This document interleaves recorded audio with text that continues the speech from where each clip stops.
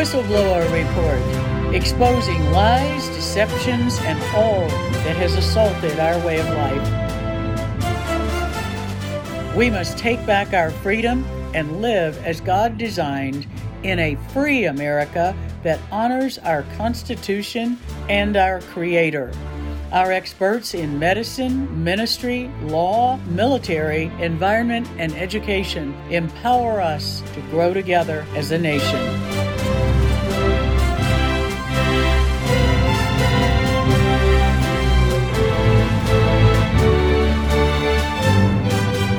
For such a time as this, the Whistleblower Report offers truth and solutions.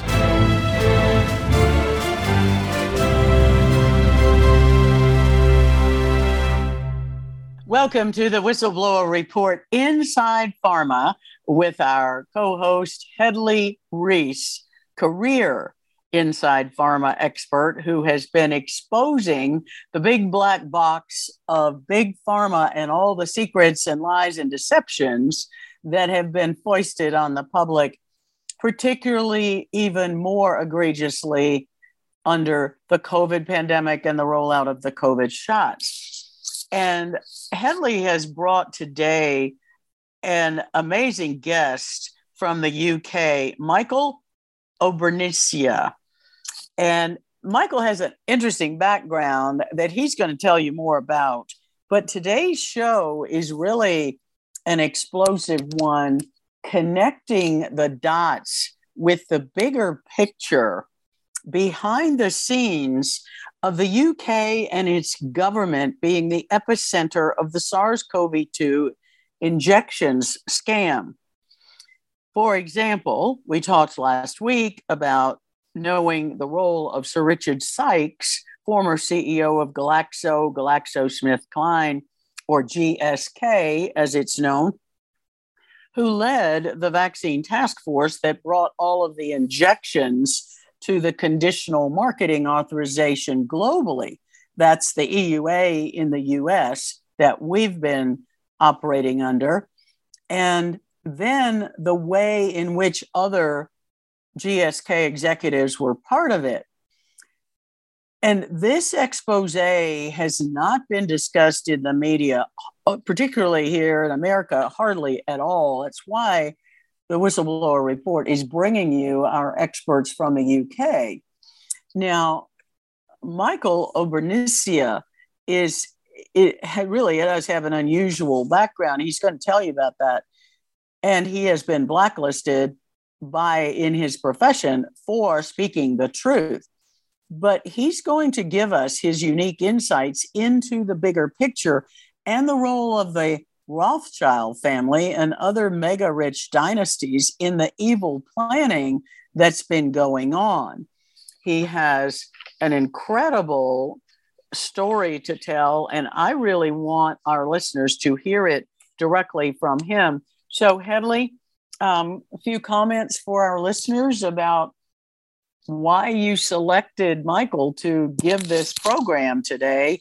And then let's let Michael take it away and talk about the persecution and blacklisting and his legal fight and all of the other things that have been going on over his incredible career.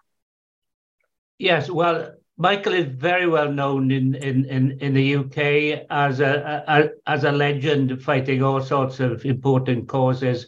And I'm not going to interfere with his time on air here now. So let's crack on with Michael's account of things. Thank you very much, both of you, for that introduction. I truly am humbled. Thank you very much. And thank you very much for inviting me on.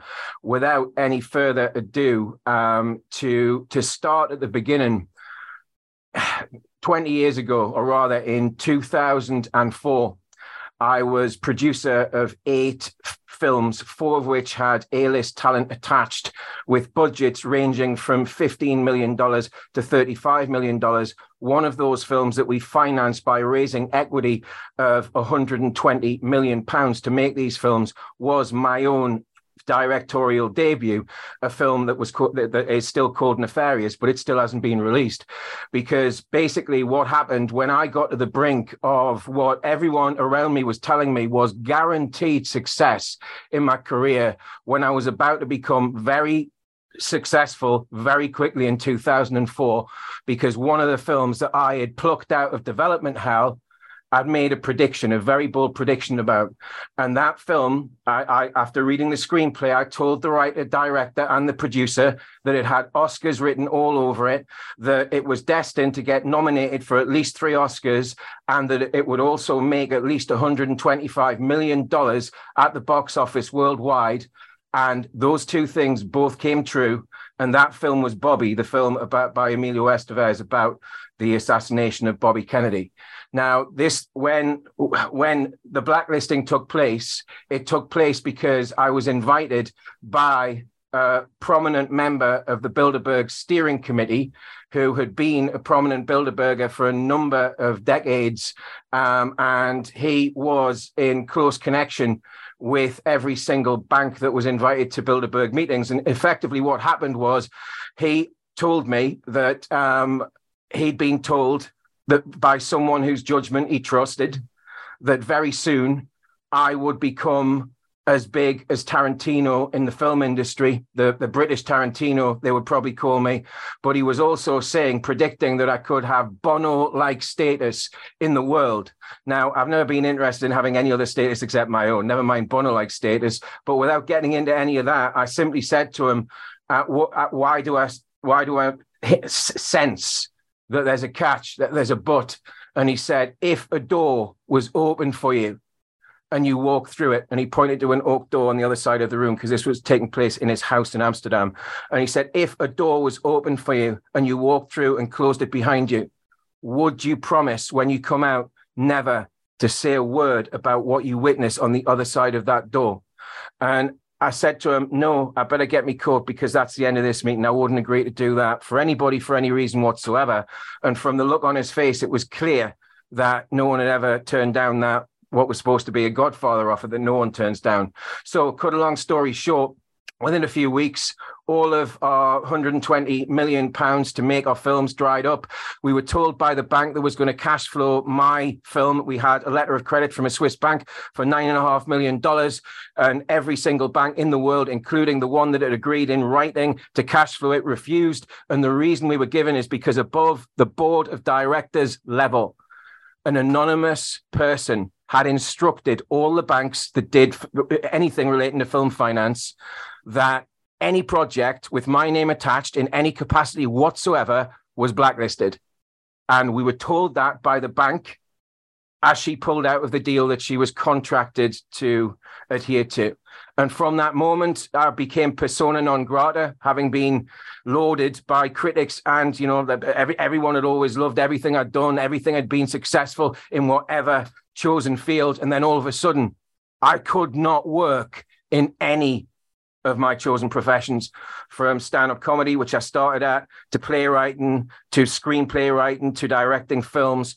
I couldn't work in any of those professions because I was literally persona non grata. And so what I did was, inevitably, I rose from the ashes of my former life.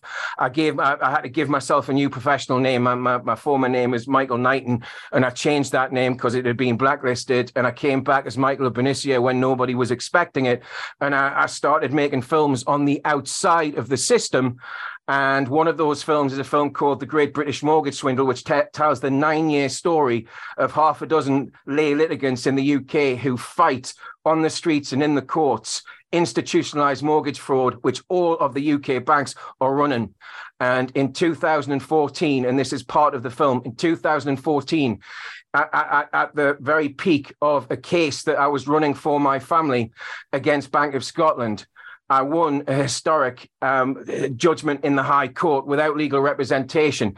The points of law which I had drafted were taken as points of law by the High Court, and they were then enforceable in every single mortgage proceeding. Now, at that point, mortgage fraud in the UK, which has been rampant for decades, should have ended.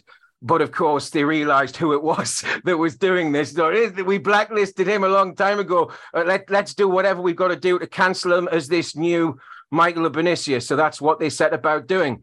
And I got literally, when we got to the end of 2019, I was already the most feared lay litigant in this country. And I got told that by judges off the record and barristers who were telling me what they'd heard about the stories that were being told about the things that I was saying in and out of court, and that I was considered to be very dangerous for one reason. I was demanding that every judge apply the law as Parliament intended it to be applied, not to suit the private vested interests of what became known as the cartel. But if you're going to go into more detail, the cartel is the Rothchild cartel. The Rothchild cartel, it turns out, is not only behind Bilderberg, the organization that blacklisted me. The Rothschild cartel, via the Bank of England, which it secretly controls and has done for 200 years, the Rothschild cartel has charges, i.e. mortgages or legal charges, over the assets of every single UK bank. And every single UK bank is bound under the terms of these charges to obey whatever orders the Rothschild cartel through the Bank of England give it. And what they order all the banks to do is to continue the institutionalized crimes of mortgage fraud and other financial crimes that they have been running for decades for their puppet masters in the cartel. And what I have, as well as a huge wealth of research to draw upon, because research that has taken every single available source over the past 25 years on the Rothschild cartel and all of the cartel's tentacles worldwide. And the conclusion that I have drawn, and I'm not the only one to have drawn it, all of the best researchers on this subject, and I have to pay tribute to probably the best of the lot, Eustace Mullins. Eustace Mullins taught me so much about what really happened from 1815, when the Rothschild cartel took control in the aftermath of the Battle of Waterloo in England, in France, but England won. And from that moment onwards, the banks, via the Rothschilds, were in control of the British Empire, of Europe, of international trade, and they did it via the orchestration, the manufacture of the first London stock market crash, which they achieved because they managed through carrier pigeon to get the news that Wellington had won the Battle of Waterloo against Napoleon in 1815. They managed to get the news before everybody else, and Nathan Rothschild, the London boss of the Rothschilds, walked into the stock exchange looking forlorn and started selling for peanuts all of his shares in 82% of world trade. And that 82% of world trade was the property and the concerns of the Vatican and the surviving royal dynasties. So what Rothschild did in one hit was take control via manufactured fraudulent debt, which was imposed upon the Vatican and upon the surviving royal monarchies. And the deal that was done was for the three of them to work together in return for the other two's debts being wiped out. They would work together with a plan. And that plan was total, and still is, total world domination of every single aspect of our lives, and they do it through the control and manipulation of the Babylonian debt-based fraudulent system. And the only chance that mankind has of averting certain disaster, as we've seen in the last 3 years alone, they are going full pelt to eradicate as many people on this earth as possible. Ideally, they'd like to bring us down to a more manageable number of 500,000, it's been said.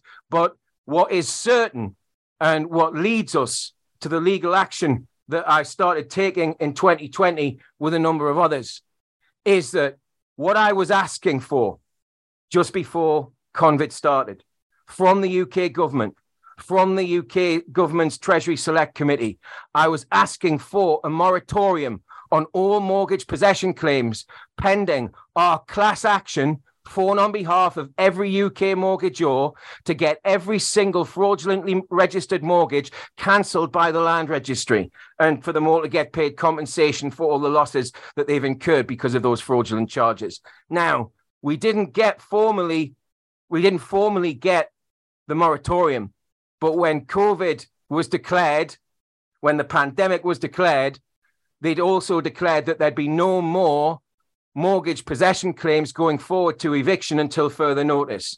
Now, what this did is it guaranteed that I wouldn't have a captive audience during COVID to tell about what was going on in the fraudulent mortgage industry and in the rigged court system. But what I had instead was all the time I needed to do research on what was being unfolded from January 2020 that, to be quite honest, most people haven't even heard of, never mind read themselves. And I was speaking out about what was an obvious pandemic fraud from March the 3rd. It was obvious that it was a fraud.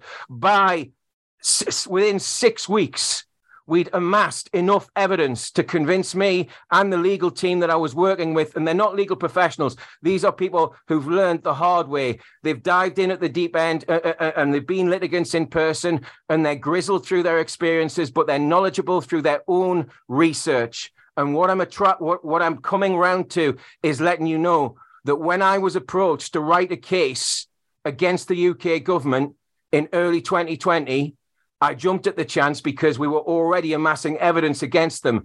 And when we completed the first draft of the case, by December 2020, we had enough evidence to apply to Westminster Magistrates Court for an arrest warrant to arrest the Secretary of State for Health and Social Care, Matt Hancock.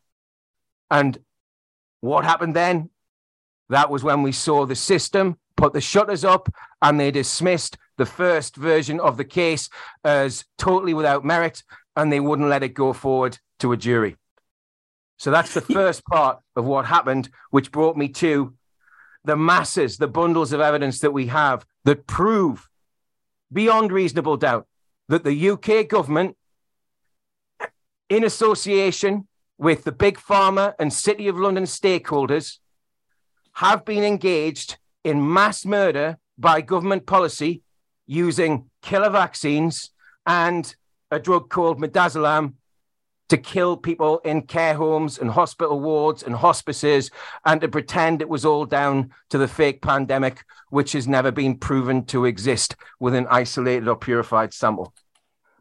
You know, Michael, this is and absolutely tracking with what we've been seeing in the United States as well, because I've personally, as a physician and CEO of Truth for Health Foundation and our hospital rescue medical team, we've been seeing exactly the same death protocols being used in the U.S. called the COVID protocol, but I call it the COVID death protocol.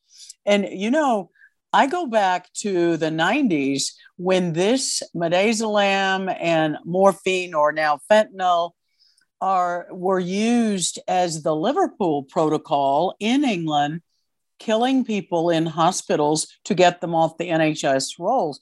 That was exposed in the 1990s, and that led into Ezekiel Emanuel in the US and his Complete Lives system that he published in 1999 and again in 2009. And he was the architect of the Obamacare healthcare takeover in the US that essentially put the government in control of healthcare here.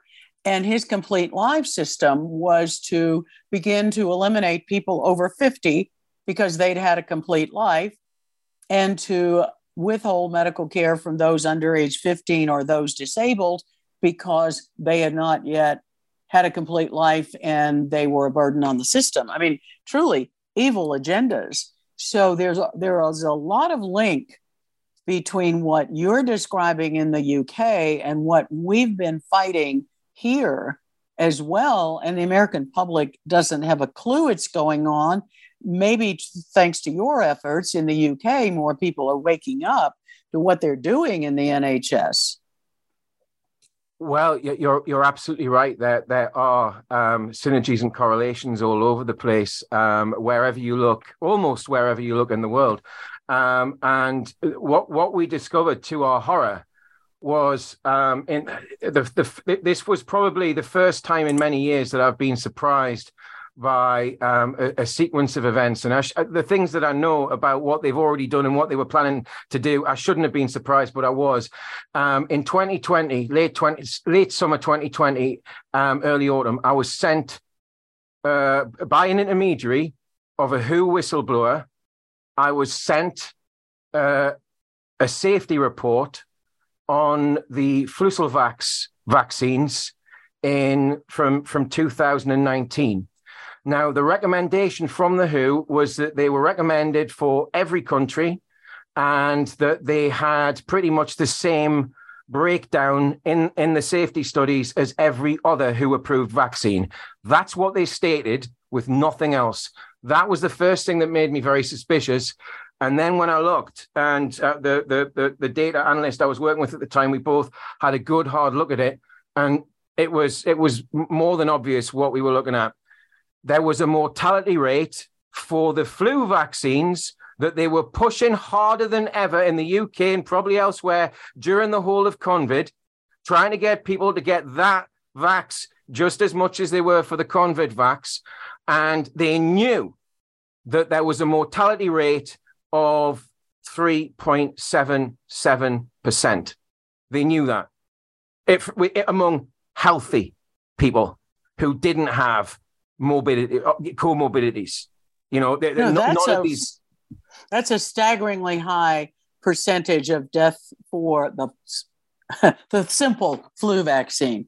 And yes, they've been pushing that for people to get the flu vaccine in the US on top of the COVID shot that's already causing damage and death. Yes, that's right. That's right.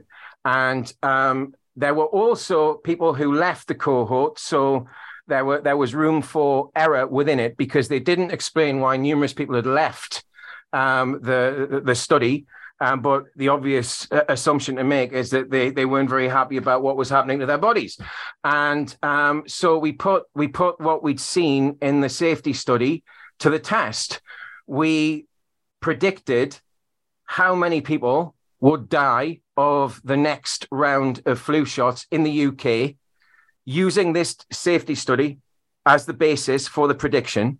And we predicted with 98% accuracy how many people were going to die within the first 6 weeks of having the shots.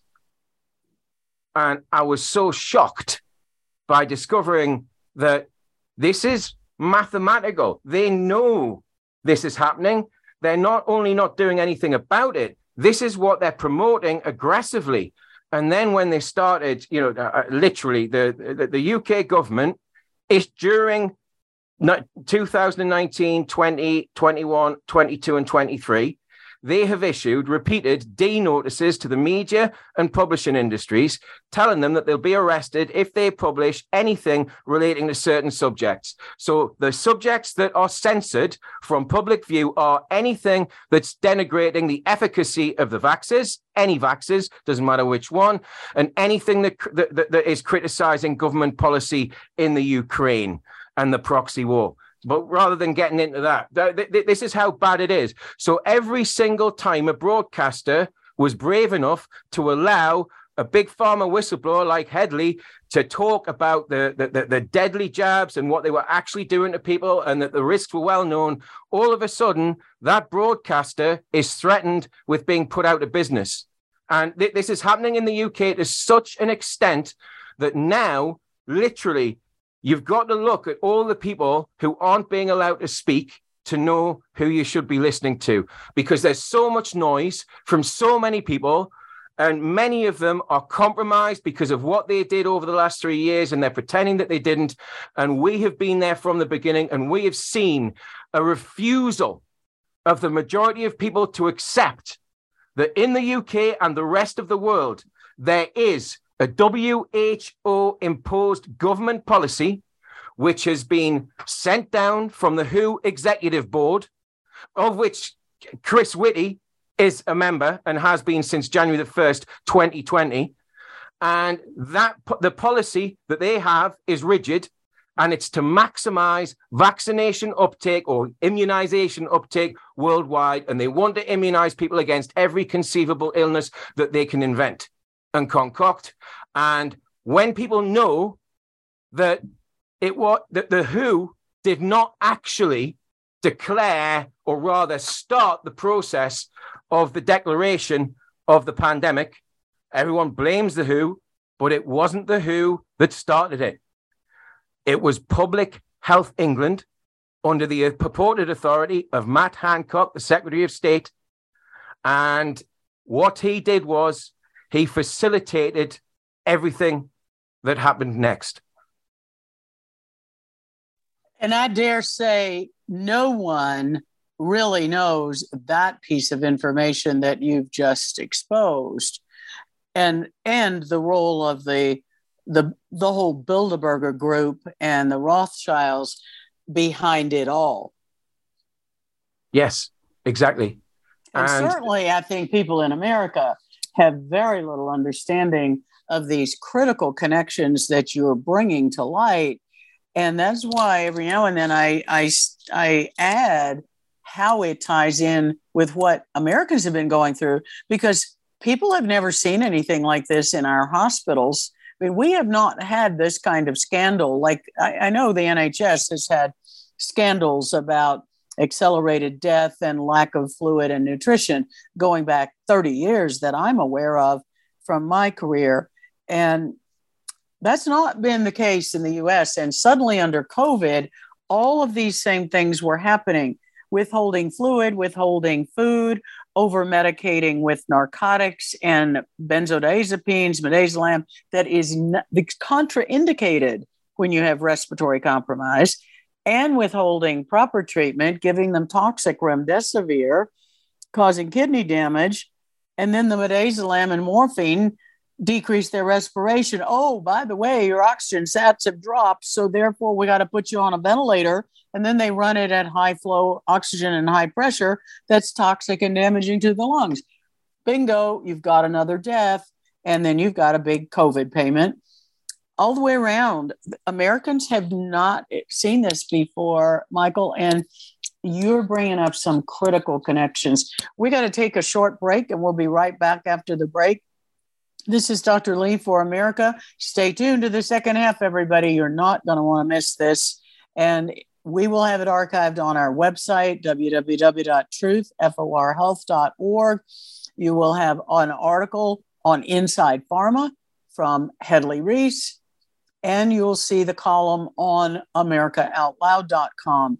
Lots of resources to follow up on all this information, and we'll definitely have Michael back for further discussion of all of the evil behind the scenes. This is Dr. Lee for America. We'll be right back.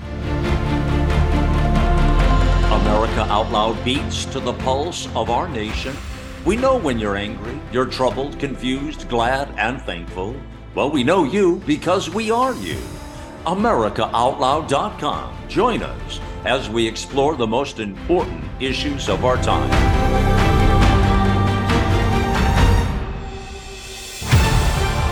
America Out Loud Talk Radio. Liberty and justice for all.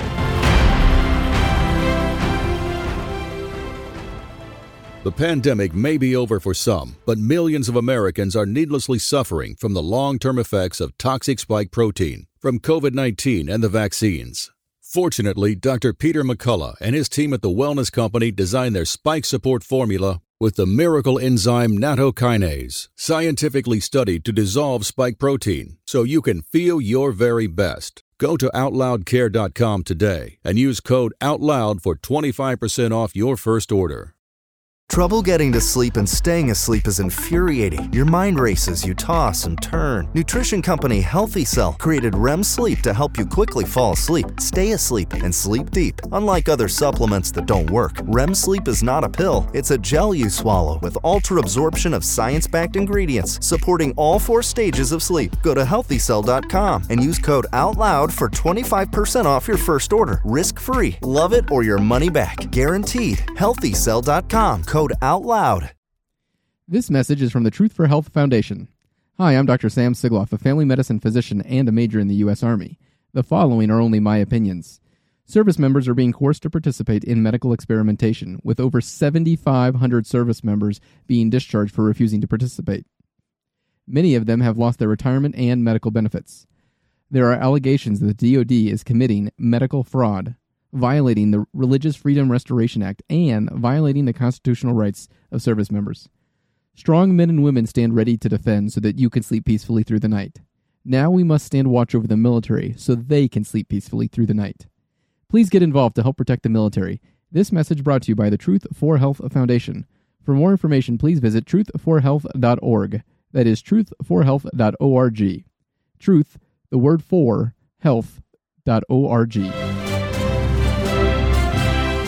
Welcome back to the second half of the Whistleblower Report. This is Dr. Lee for America with my co-host, Hedley Reese, Inside Pharma Report, exposing the big black box of what is going on in secret in Big Pharma, and how does Big Pharma and the UK government and the Rothchild cartel work to influence your health and what medicines you get, including the push for all these vaccinations that are now being more and more contaminated, and gene-altering therapies being used.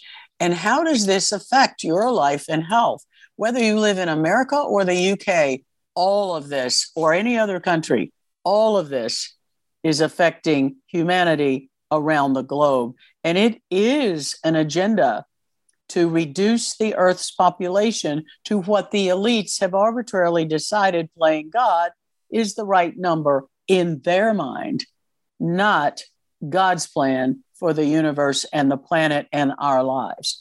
So, Michael, go ahead with all that you were exposing. I mean, you're a wealth of information, and we desperately need to get this out over on this side of the Atlantic Ocean.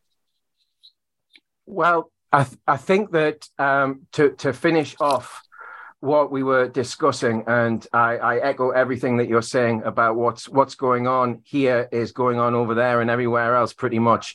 And just to emphasize how organized this is, it was government policy throughout the fake pandemic in the UK for doctors to prescribe anybody should be placed on the end-of-life pathway if they suspected, not proved, if they suspected that someone might in the future catch COVID and die.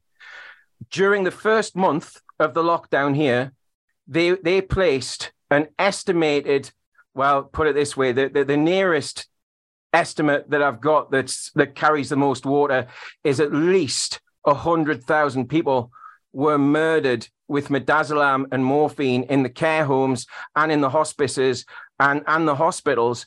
But mainly they were murdered by shunting them all into the care homes. And these were people of any demographic. I mean, imagine that there were kids that they murdered because they had mental health conditions. They gave them midazolam because they put them on the end-of-life pathway. And we uncovered all of the government documents which prove that the UK government was engaged in a deliberate policy of placing a target of 666,000 people, I kid you not, each year on the end-of-life pathway and taking them to death. That is a criminal offence called murder in this country, because euthanasia has never been decriminalised, nor should it ever be anywhere. It's always murder, no matter what a statute book says. And in this country, as soon as we found out that we had enough murder to go after the government in a criminal court for mass murder by government policy, we issued our second set of proceedings in the criminal court. And this time we really thought that no matter which judge we had to deal with before it went before a jury, the evidence was so astonishingly shocking. And we had so many witness statements from expert witnesses who were all agreeing to every one of the allegations that we were making in the case. And the judge dismissed all of that expert testimony as hearsay, which, of course, is laughable. expert testimony cannot be hearsay at law. So it was a complete sham. We obviously didn't give up. We issued a third version of the case, this time again, not just against Matt Hancock, Chris Whitty, Ferguson from Imperial College, and Valence, former GSK president. Those were the four who we picked to focus on, to basically take them down and then take everyone connected with them down, because those four are intimately linked with the Gates Foundation, and the Gates Foundation and Bill Gates are central to this. The Gates Foundation has funded a campaign that turned into government policy everywhere to maximize vaccination uptake everywhere, but for one specific purpose: genocide. To take out as many Americans, as many British, as many Europeans, as many Chinese, as many Russians, as many Ukrainians as possible. And they're using just about any method under the sun to do it. And because most people are decent people, they don't believe the evil that these people are capable of. They don't believe that anyone could do these atrocious acts, but they are. And they're doing it at a rapid pace that is increasing every single day. Currently, we have no legitimate government in the US. We have no legitimate government in the UK. We have no legitimate government in the European Union. What are the people waiting for?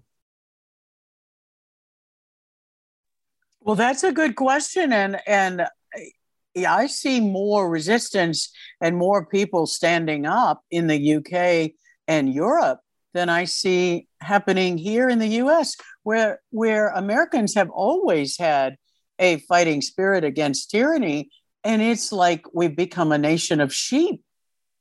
You know what? I hope that's not the case. I understand why you say that, and I'm not saying that you're wrong.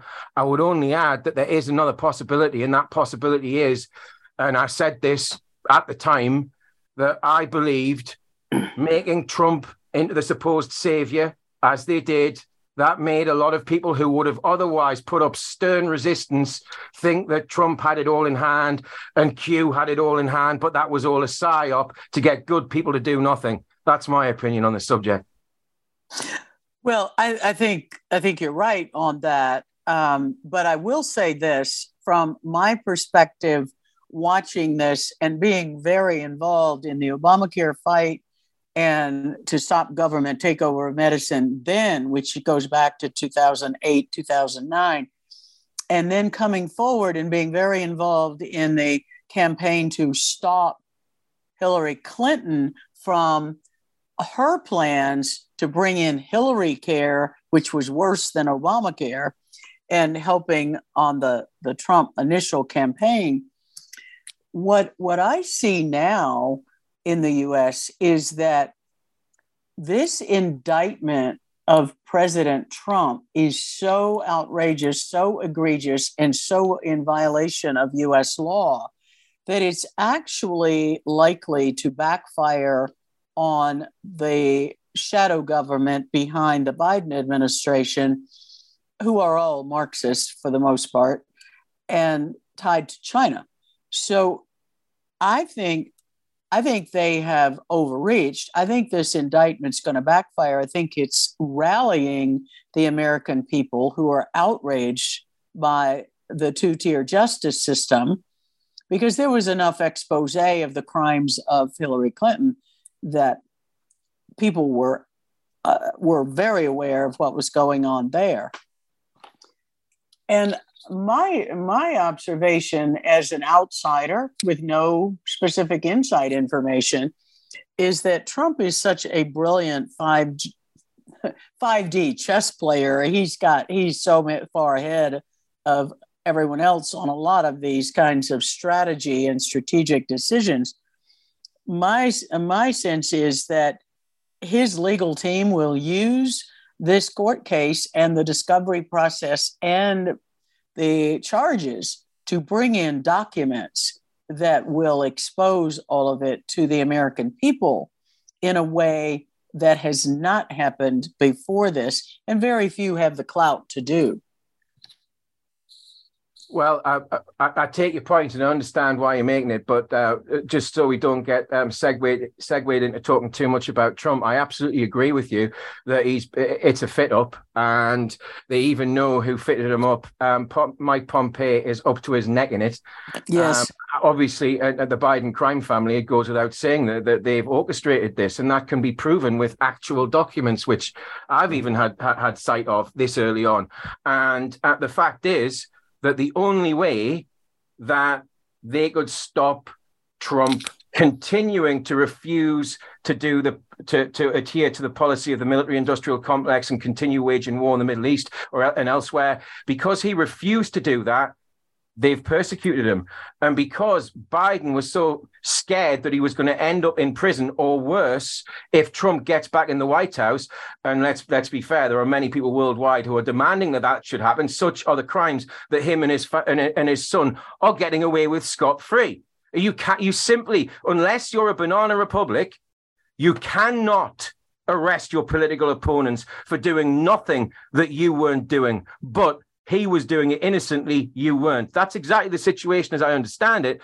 But worse than that, what you've got is a situation where Rothchild money put the Biden crime family into power. Rothschild money protects it, just like Rothschild money put the WEF with Prince Charles at the front together all those decades ago to get as many young, ambitious politicians and wannabe leaders in there as possible to indoctrinate them with the program. And the program is they are the self-appointed elite, and their job is to cull the herd in the most humanitarian way possible, meaning don't let them know that you're doing it, just make up a whole load of shit and get them to believe it. And then you'll get away with anything. Now, I want to come back to how my path started, because 3 days after 9/11, I was looking for a different explanation to the official narrative, because everything that we're talking about is totally linked to what happened on 9/11 in New York and elsewhere. And 3 days after the event, having not been able to find anyone to have a sensible discussion with it, I went online and I ended up in a chat room, and I ended up talking to the ex-wife of Kissinger's right-hand man, who is my Bilderberg insider. And she told me, before I even came across Bilderberg, she told me everything that I needed to know. And what she said was that Kissinger, and this is corroborated with evidence that I've went and found myself, Kissinger in 1973 when he was probably the most powerful politician in the world, bar none, he, in the Nixon administration, he put together a plan to cull the world of the people he called the useless eaters. And they came up through his work with Maurice Strong and others connected with the United Nations, which of course was set up with Rothschild money all those years ago, following the League of Nations, which was also tried with Rothschild money. And Kissinger was also considered to be the right-hand man of whichever Lord Rothschild was in power.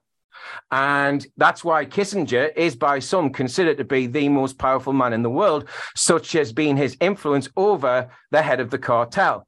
Now, that's the only explanation why Kissinger is wanted for war crimes on 3 continents and he's never been arrested when he flies there.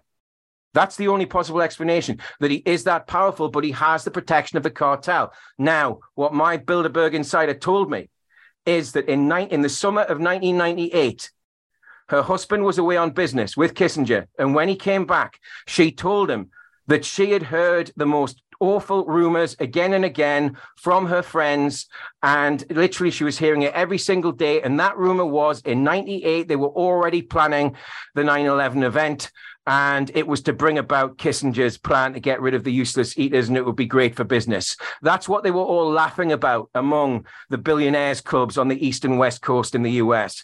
And this is what she said, and she was part of that. So she waits for her husband to come through the door. He's got diplomatic immunity. He's a US governor with diplomatic immunity and Kissinger's right-hand man. And he comes through the door, and she immediately says, they're planning an event. It's going to kill a lot of people. It's probably going to be in New York. I've got to tell my friend at the Washington Post. She knew the editor there at the time. And he looked at her, and she said to me, in that moment, she knew that he was going to arrange to have her killed or try. And She tried to believe that, it wasn't the case for a while, and they stayed together for a while. But he told her in no uncertain terms, do not do that because it would have upset too many very powerful people. Now, cut a long story short, he takes her on what's supposed to be a second honeymoon that summer. They go to Africa on safari, and the first 3 days, she was almost believing him. But after 3 days, he said, look, I've got a breakfast meeting in the morning, so I'll meet you at the US Embassy in Nairobi at a certain time. And this is a man who'd never been late in all of their relationship, but not even for a few seconds. He's always punctual. And she went to meet him at the embassy. They were going to go for lunch outside of Nairobi. But when the clock got to the time when he was due to turn up, she said, in that moment, I knew I was in trouble. And the next moment she knew, she'd been blown out of the building and into the street. It was when the CIA, MI6, and some private mercenaries, they bombed the US embassy in Nairobi to blame it on bin Laden. That was the first one they blamed on bin Laden, who was obviously a CIA asset. Now, she was pulled out of the rubble and nursed back to health by an ex-SAS officer who had turned private mercenary, and he turned down that job at the embassy because he knew that real people would be killed, in his words, and he didn't like that. So the guilt of knowing about it made him go down to the scene to see if he could save anyone, and he saved her.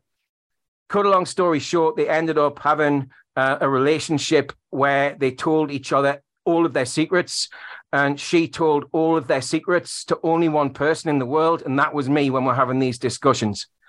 That ex-SAS officer had this to say about 9/11. He knew about it way before, because he was recruited as one of the organizers to employ the patsies and train them to do and to set the other operatives up. They were all offered $1 million up front, which were paid through a fake Indian trade deal for tea. And that trade deal was set up by a Lebanese businessman to launder the funds that they were going to pay everybody with in the black op. And that Lebanese businessman is a well-known, protected person by Lord Rothschild, and has been for a very long time. Now, so when she asked him categorically, are you telling me, because I've heard the same thing, that because it's Kissinger, that Rothschild is the one who has commissioned it all? And he said, yes, Rothschild orchestrated the whole thing via this Lebanese businessman and an ex-SAS man who has no name. No one will say who he is. I have reason to believe he's dead now. I don't know how, but, I can't prove it. But I do know that shortly after she disclosed all of these things to me, she was contacted by an MI6 officer via the other ex-SAS guy. And they told us all that if the three of us continued communicating, then there'd be bullets through each of our heads. But in the last conversation I had with the Bilderberg insider, she told me that they were planning a COVID-style pandemic.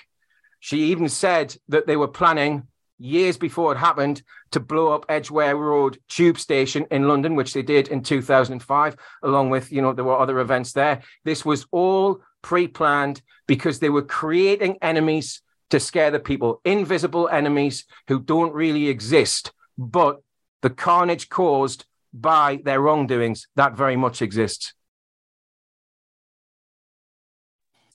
It's just staggering information, Michael. Is this Bilderberger insider still alive, as far as you know, or? So this is how our relationship ended, shall we say, even though in our hearts, I'm sure she smiles every time she thinks of those conversations because of what I've done with the information. She asked me to go away and research every aspect of it. She knew I was a filmmaker and a writer. And she said, look, when you've researched everything that I'm telling you, and then you'll know for yourself, then you can tell my story. And I've been telling a story for a number of years, and it shocks everybody, but it never catches on because the mainstream has got me just as blacklisted as they ever had. And basically, she said to me that she was going to a place where no one would find her, where she was planning to live happily ever after. And she said the only thing that would make her as happy as she could be, given that she had to reinvent herself just to survive and to keep her kids alive. She said the only thing that she required was for me to promise to do what I said I would do. And I have done that. And that's what you see. They knew. Bilderberg knew, because MI5 were listening, as were MI6 and the CIA and Mossad, to every conversation I was having with her. She was told that by the MI6 operative. And basically, what this means is that they knew everything that she told me. So they were waiting to see what I was going to do with that information. So they put me under permanent surveillance just after I started talking to her. And this was confirmed several times by several different people. And, you know, in recent years, I've even become friendly, and I work with on a very intense level fighting mortgage fraud with a man who used to be head of British intelligence.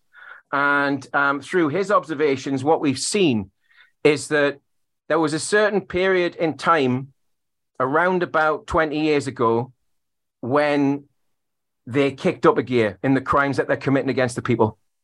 And they could not have done it without the facilitation of the banksters, the Rothschild cartel. And the Rothschild cartel control every central bank via the Bank of International Settlements in Basel, which they are in sole control of. The Bank of International Settlements has an agreement with the Swiss government because it's based in Basel. And this settlement agreement, I believe they call it, it states that the Rothschild cartel, but they're acting as Bank of International Settlements, and all of the bank's members are immune from civil proceedings and criminal prosecutions from anywhere in the world. And the Swiss government signed it off. Now, the funny thing is, there isn't a court on this earth that would rule that agreement is enforceable, because nobody can be protected from the consequences of their wrongdoings, of their crimes. Nobody, including them, but no one's ever tested it, you see, because the cartel are preventing the directors of every cartel bank, and that's all the UK banks currently, and probably all the Americans as well. In fact, definitely, they're protecting the directors of every one of their protected banks from the consequences of a myriad of fraud and money laundering offenses worldwide. They are working with the worst of all criminals, and the worst of all criminals now tend to wear a white collar. And the way that they control governments is because they use their finance to fund the non-government organizations which propel all of the fake narratives into existence, and they perpetuate them by just repeating them endlessly. And then the media does the same, along with every government, trotting out the same lines. This never used to happen. There used to be a difference of opinion in Parliament. Now, Parliament doesn't even debate important issues. A minister announces what the government's going to do. There's a few questions. There's a little bit of argy-bargy between the parties, but everything happens how the government states it's going to happen. Why is this? Because it's all pre-written. The UK government, led by Rishi Sunak, allegedly, is nothing but a WEF puppet government, and they are serving nothing but the agenda of sustainable development, it necessarily including the maximization of vaccination uptake. And what a coincidence that Sunak happens to be, through his former company, Theleme Partners, the primary investor, invested over $600,000 in Moderna as a startup to develop our mRNA technology in partnership with AstraZeneca and Oxford University. And then he became an MP.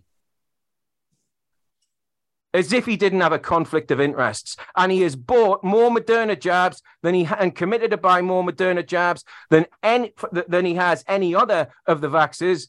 And he guarantees that his business associates, and no doubt himself, are making a fortune from those killer jabs. And he's made himself immune from prosecution. Sound a bit like that?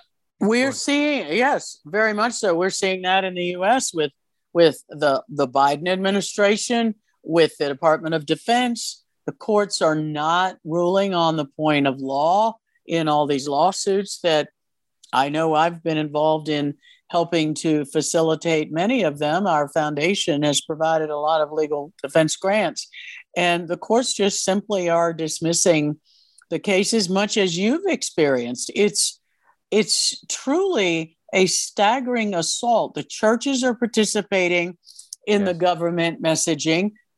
Medicine, big law firms are not taking cases because it goes against the government narrative. We've got schools, universities, every institution in the United States, and it looks like UK and Europe, has been corrupted and bought with these incentive payments from our governments. As you correctly pointed out, illegitimate governments in the US, UK, EU, and look at Canada, Australia, and New Zealand. All of the major Western civilizations and highly vaccinated countries are facing exactly the same problems. Yes. And we haven't even mentioned the fertility crisis. Yes, Michael, let's you and Hedley and I record another segment on that. And I'm going to send you, if you don't already have it, Kissinger's confidential document from 1974 on the population, the depopulation proposal. Fantastic. Yes, I've read it, but I don't have a copy currently, so that would be most appreciated. I will send that to you because I think we do need to talk about all of that. Yeah. I've got a lot of information on the fertility issues medically and data from our experts, Dr. Eden and Dr. Guilthorpe. And I think we need to bring in what you can add to it. So I want to thank you. I mean, there aren't words to thank you for the courage and the risk that you take in bringing truth to the public. We will do our best to give you a platform over here on this side of the Atlantic and help more people benefit from all that you have researched and all that you've dedicated your efforts to. I want to thank Hedley for bringing you to the Inside Pharma report, because clearly Big Pharma has a big role in all of this. And we know the Gates has his tentacles in all of it as well. So you've been connecting the dots in some critical ways that our American audience and audience in other countries need to know. Thank you very much for being with us today. And thank you, Hedley, for your courage in bringing out the truth about the black box of Big Pharma. This is Dr. Lee for America, and we will be back next week with another Inside Pharma report. And Michael will be back with us, and we're going to continue to bring the truth against the lies and deception. We all are here for such a time as this. Check out our website, www.truthforhealth.org. Sign up for our alerts. Join our crusade. We are silent no more. Speak out. Remaining silent in the face of evil is itself evil. We'll see you next week.